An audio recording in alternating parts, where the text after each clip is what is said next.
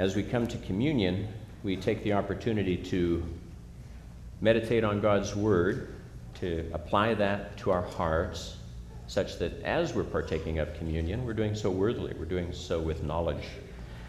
Our meditation today is from Colossians 2. So we're midway through a series. We'll start reading at verse 8. Colossians 2, verse 8, and I'll read through verse 15. Beware lest anyone cheat you through philosophy and empty deceit, according to the tradition of men, according to the basic principles of the world, and not according to Christ.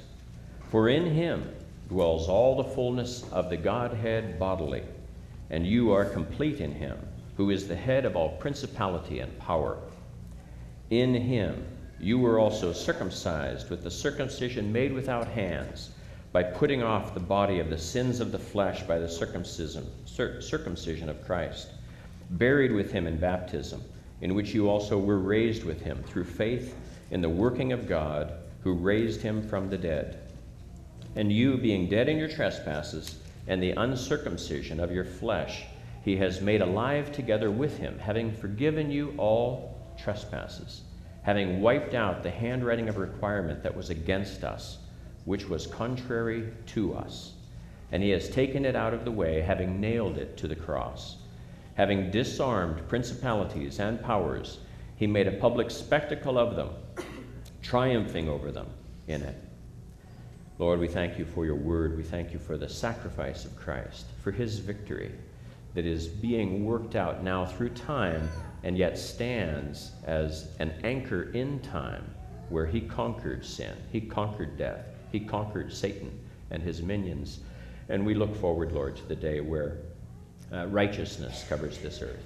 We give you thanks for this promise, for this truth. In Christ's name, amen. So before I get onto the new material, which starts at verse 10, I want to begin with where we had been, just briefly. In Colossians 1, we had emphasized throughout Colossians 1, in Christ, that Christ had taken our place, we were in Christ's place, and then we are in him. And so that's when we merge into chapter 2. And in chapter 2, the first five verses reflect Christ as our treasure. The next 5 verses reflect Christ as our master. Now we come to what we just read, and Christ is our Savior. This is, of course, at the center of Christianity, and it's such a wonderful time for God to have brought this verse through in our series when we have all these folks here to hear the core of the gospel, that Christ is our Savior. Let me reread verses 11 and 12. In him, in Christ, you were also circumcised with the circumcision made without hands, by putting off the body of the sins of the flesh by the circumcision of Christ, buried with him in baptism, in which you also were raised with him through faith in the working of God who raised him from the dead. We're obviously talking here of all things spiritual. This is not a physical circumcision. This is not a physical even baptism. This is spiritual. This is speaking of the fact that our souls were saved. The perspective on circumcision here that is presented here is not introduced in the New Testament. We tend to think of the Old Testament as being this and the New Testament being that.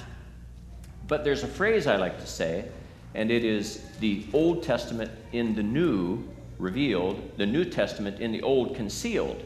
But I want to comment on that because the New Testament is not entirely concealed in the Old Testament.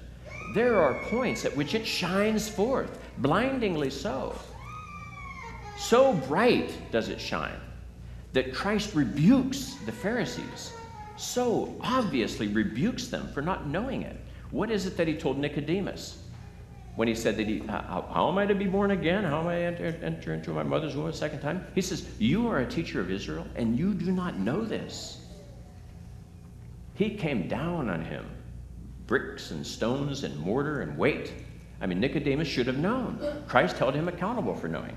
And so obviously we ought to know. So when we go to the Old Testament, let me flip to Deuteronomy 10. It's just a beautiful illustration of this. In verses Deuteronomy 10, verses 15 and 16. The Lord delighted only in your fathers to love them. The Lord delighted only in your fathers. He's speaking to them of the fact that God had chosen them out of all the peoples of the earth. The Lord delighted only in your fathers to love them, and he chose their descendants after them, you above all peoples, as it is this day. Therefore, circumcise the foreskin of your heart, and be stiff-necked no longer. So see, now, physical circumcision, do we do it ourselves? Obviously not. No, not at 8 days old. You don't want that. So see, he's telling them, though, circumcise yourselves. So we play a part in this. We cast our sins upon the Lord, and he embraces us with mercy, with grace. And that's true for us. But that was true for them, too, in Deuteronomy 10. Right as they're fleeing the Egyptians in the wilderness. It's still true for them. So see, we don't want to think of the Old Testament as that and the New Testament as this. No, they're one thing. They're one thing. And we see beautiful glimpses of the new and the old. So now also, Paul introduces this concept of circumcision in Romans 4, and he does a great job there. All of Romans 4 is beautiful, but I'm going to read 2 verses. Or actually, I'm going to read 4 verses, 9 through 12. Romans 4, 9 through 12. Does this blessedness then come upon the circumcised only, or upon the uncircumcised also? For as we say that faith was accounted to Abraham for righteousness, how then was it accounted? While he was circumcised or uncircumcised? Not while circumcised, but while uncircumcised.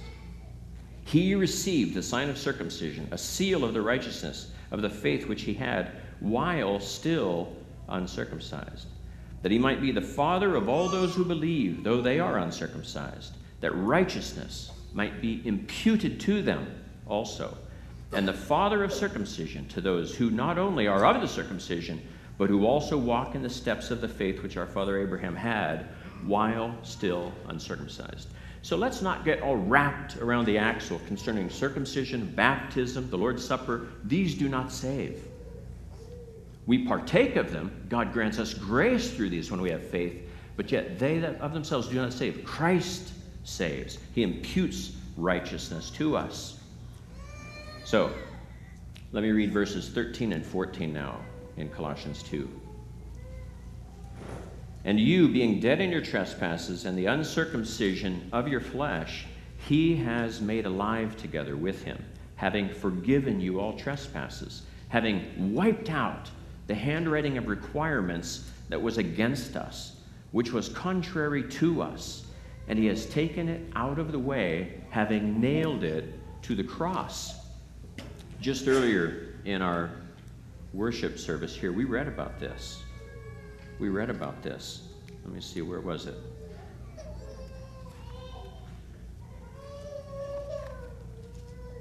Deuteronomy 28, verse 58.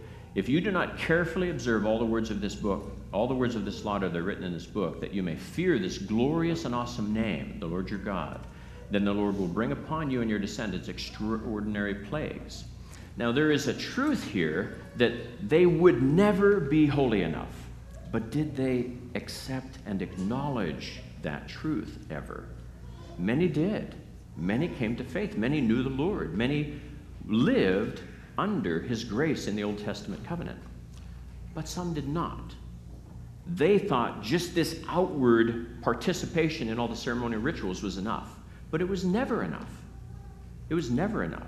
Only Christ earned God's righteousness. Only Christ. And that's only because he was born outside of the covenantal line of Adam. So only Christ could do that. So when we read in the Old Testament about having to adhere to every jot and tittle of the law in order to be righteous, we know that that's unattainable. So they had to cast themselves upon the mercy of the Lord. They had to know that to be accepted by God, God had to cover over their sins. Somehow. That was a mystery to them, how that could be possible. Very, very clear to us.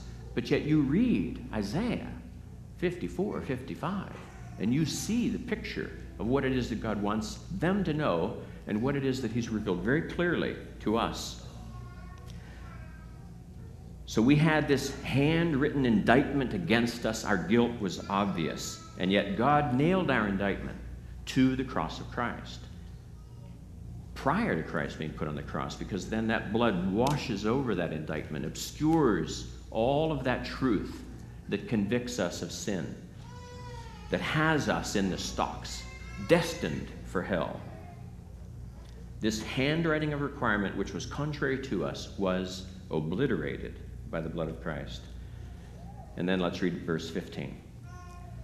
Having disarmed principalities and powers, he made a public spectacle of them, triumphing over them in it. Christ not only overcame evil, he just totally obliterated evil. On the cross, Satan was vanquished. All the minions of hell were vanquished. Yes, God has allowed them to remain free to some degree to torment those of us on the earth, but those days are numbered. God will end them, and then we will be free from their torment. But I have to ask you a question. Do you believe that Satan and his demonic hordes knew what was happening as they were killing Christ? Or were they as surprised as the apostles when Christ came back to life? I believe they were fooled. Why do I believe they were fooled? You'd think Satan had been around forever. He'd been around since the dawn of creation. How could he not know what God had in mind? Because he wasn't in the mind of God. He didn't think like God. He didn't act like God. He wasn't God. I love capitalizing the hims and the he's and the you's and the yours of God. But when I come to referencing Satan in my notes, I take certain pleasure in having it be a small h. H-E-H-I-M. He's not a God. He's not on a par with Christ whatsoever. So I believe they were caught up in bloodlust when they were crucifying Christ on the cross. Evil is irrational at heart. It doesn't think. It's about passion and fury, rage and anger. That's what evil is about. I want to read a few portions of what happened or what was in the minds and hearts of those that were about to martyr Stephen. These are excerpted from Acts 7:54 and 57. They were cut to the heart. They gnashed at him with their teeth. They cried out with a loud voice. They stopped their ears and they ran at him. These are not reasonable people. It's scary when you see videos nowadays of people that are like that are so filled with rage that you're not going to be talking to them. You're going to be punching them, shooting them, or running from them. That's the only way you're going to deal with people like that, when they're that enraged, when they're filled with bloodlust. So that's why Satan and his minions were so fooled that day, and forevermore. Forevermore, they've lost that battle. But I can't end there. I have to share with you what Stephen's perspective was on what he was going through in Acts chapter 7, reading verses 55 and 56. But Stephen, being full of the Holy Spirit, gazed into heaven and saw the glory of God and Jesus standing at the right hand of God, and said, "Look, I see the heavens opened and the Son of Man standing at the right hand of God." That's when they cried out with a loud voice. That's when they stopped their ears. That's when they threw him out of the city and began to stone him.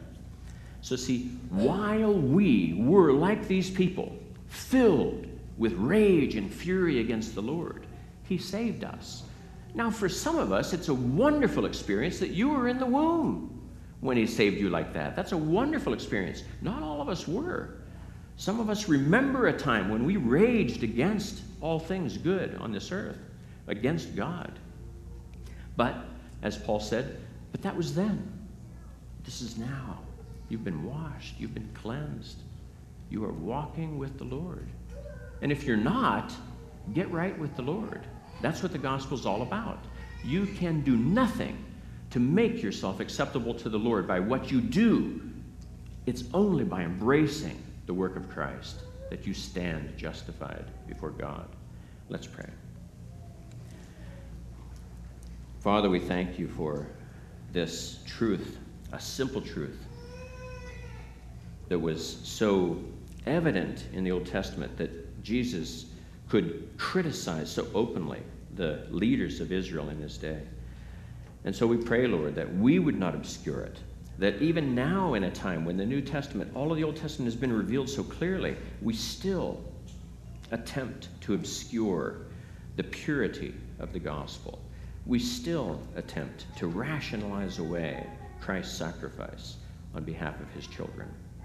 We thank you, Father, for the imputation of his sacrifice on our behalf, for the imputation of his life of righteousness on our behalf. We revel in forgiveness and mercy and thank you for it. We ask you, Lord, to bless us in the meal ahead of us, that as we sacrifice our sins, we pour them out at the cross as having already been covered by Christ's blood. We ask you now to be with us in Christ's name and for his sake, for the building up of his kingdom. Amen.